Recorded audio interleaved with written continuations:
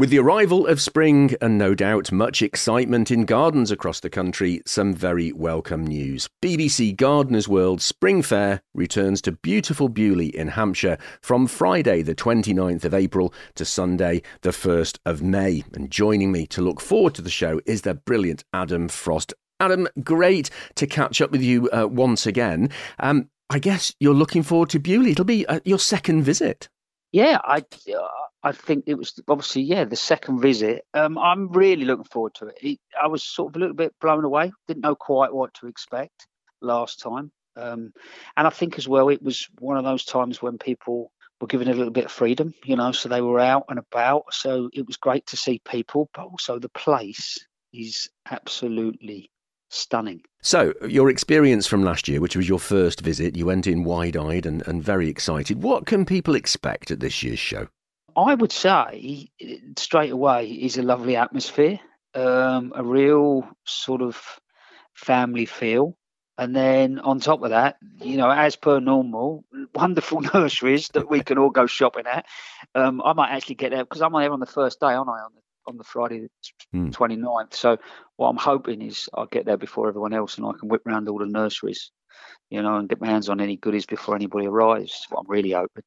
And then we've got sort of beautiful borders, and then we've got Hilliers there again. And the garden that Hilliers put on last time was brilliant. And from what I understand, my old mate Matt Biggs is there as well. So, yeah, I think it's a lovely sort of compact version of Gardeners World Live that obviously happens later on in the year. I think it's one of those that's sort of it will whet everybody's appetite for the season ahead. I think it really will. Now, you've already mentioned Matt Biggs, of course, another favourite, and Joe Swift is going to be there as well on the BBC Gardeners World magazine stage. And I know that stage experience when you get up close to all of the people who come to the show is something you really like, isn't it?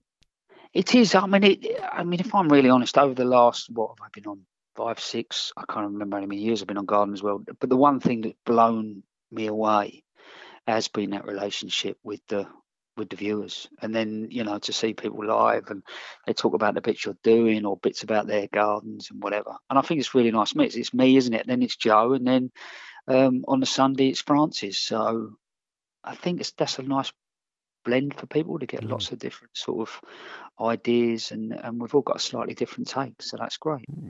One of the consequences, I think, Adam, of the lockdown period was that a lot more people became interested in their gardens and gardening.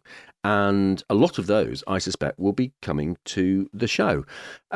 What advice would you give people who are newbies, the ones who are coming, and there's going to be so much there? What advice would you give them in terms of using their time wisely, but particularly in terms of how they plan their new gardens?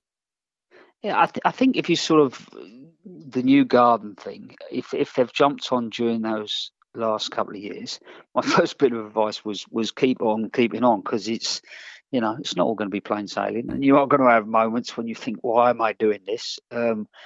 Keep doing it, but I think as well, think about the time of year. Look at your garden and think, well, actually, I'm looking to add colour. When is it you're looking to add colour? And you imagine, a lot of the sales will be those early sort of, late April, early May flowering plants.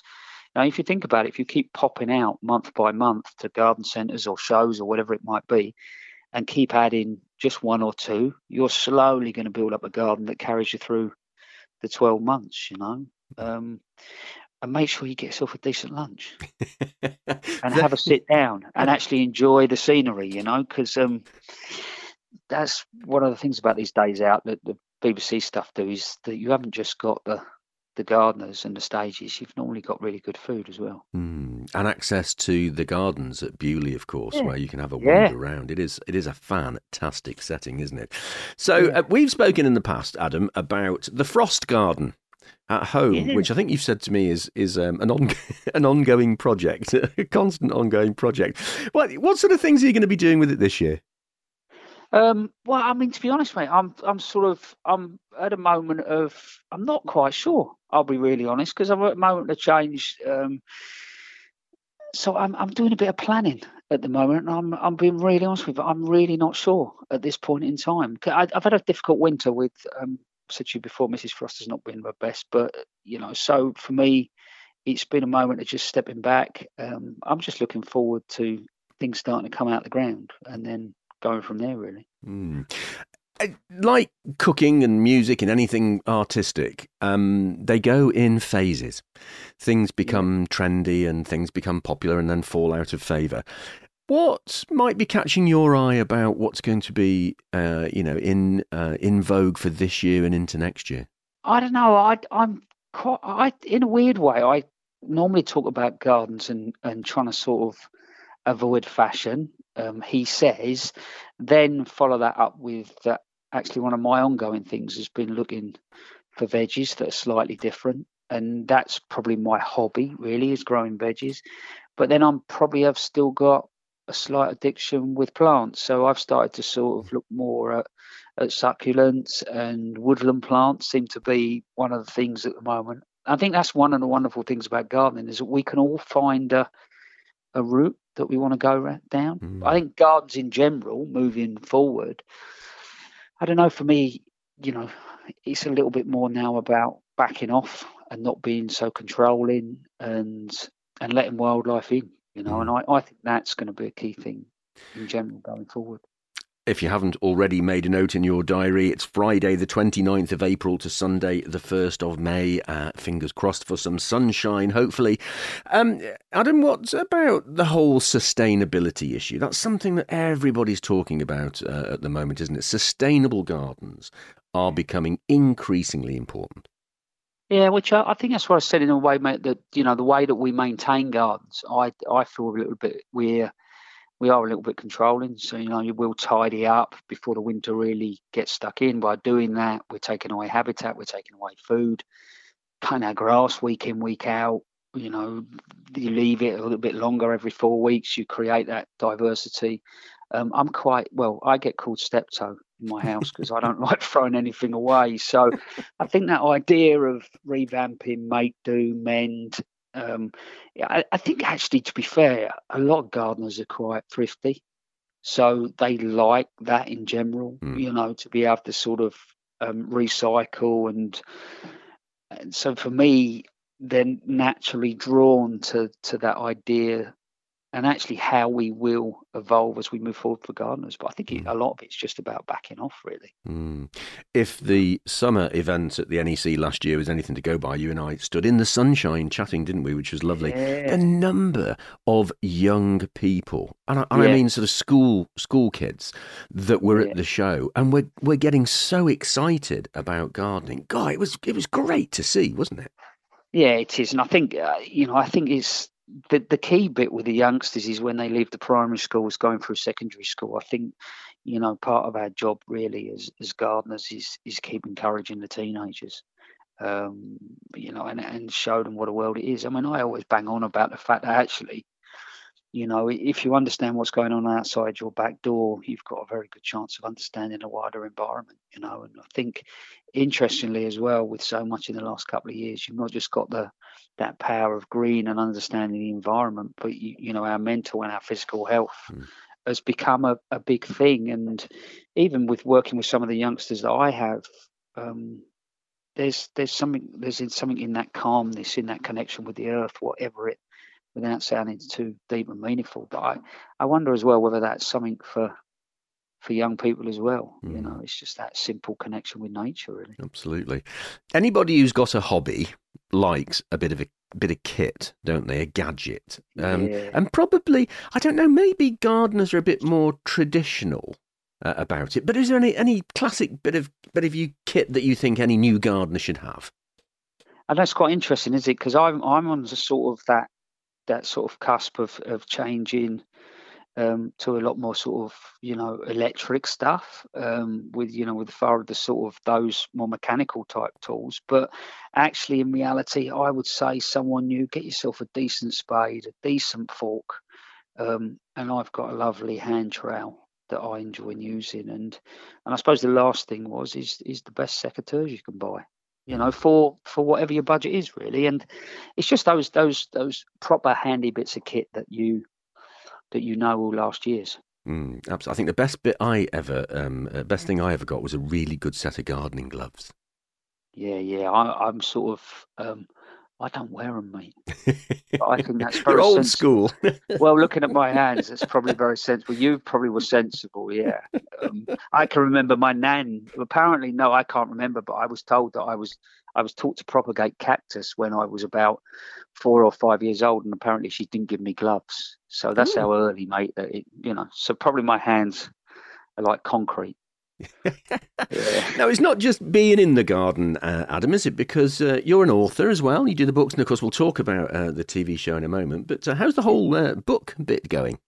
Yeah, well, I mean, I've got one coming out at the end of the month, 31st of March. So I've got one coming out, and then I've got a BBC book coming out. It's sort of October time. It seemed a really good idea, mate, to sign up to writing 2 books in lockdown.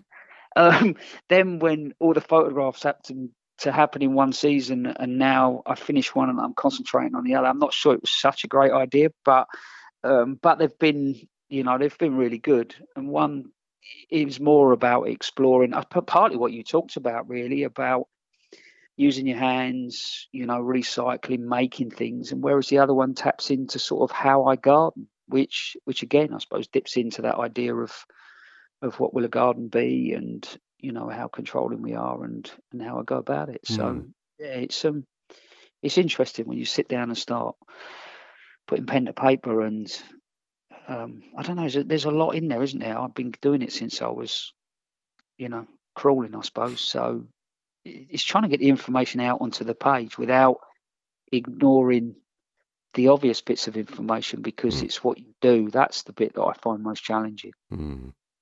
And what about the TV show, the filming schedule? You're all busy all year round pretty much with it, aren't you? But what's happening on that front? Yeah, I mean, it looks like it'd be a really good year. I've already been out and done one. Obviously, the program, I think the series might run a little bit longer this year. I think we've got a few more winter specials as well. I'm just really looking forward to getting out and doing it again. I think it's lovely. We all get to go off and explore the things that we love in a lot of ways. So yeah, and it's the cruise, it's the catching up with the directors and the camera people and the sound people and researchers, and it's just a lovely thing to go and do. To be honest, it's a privilege in a sense. And I guess also the bit that people don't see is that you might do 1 or 2 days filming for a 2, 3 or 4 minute insert. Oh yeah, well we do. I mean, even for the when we do our slots, each of us do our slots. When Monty sort of talks off to goes off to us, that sort of, whether it is 6, 7 minutes, is a day's filming. Yeah. So it's and how many? Come on, let us into a secret. How many retakes? How many times do you have to redo your bits? Well, it's not so, in a weird way. It's not so much the redoing, because they cut, and you only have one camera, so they cut between different things. So if you imagine they'll do something from a distance, then they might want the same thing close up. Then they might want what they call, in a sort of a mid shot. So they can move in and out of the same thing and then cutaways and go into different things. So yeah, it's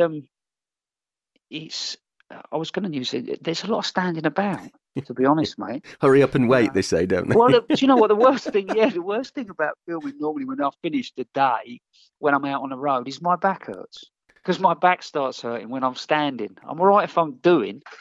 So if I'm at home hosting the program, I'm fine. But if I'm out, by the end of it, my back hurts. So yeah, I'm much better off with my hands and knees in the mud, really, in the soil, and just doing. Yeah. And that's the glamorous bit that the public don't see. Fantastic. BBC Gardener's World Spring Fair is at the beautiful Bewley in the New Forest in Hampshire, Friday the 29th of April to Sunday the 1st of May. And on the Friday is where you can catch up with the brilliant Adam Frost. Adam, just give me the details. How can people get more information and, of course, importantly, book tickets? Yeah, well, I look forward to seeing everybody, and go on to bbcgardenersworldfair.com. There you go. Adam, enjoy your return visit to Bewley, and I know you're organising the sunshine already, aren't you? I'm going to hopefully pack it in the back of the car, mate, and bring it with me. Adam Frost, many thanks.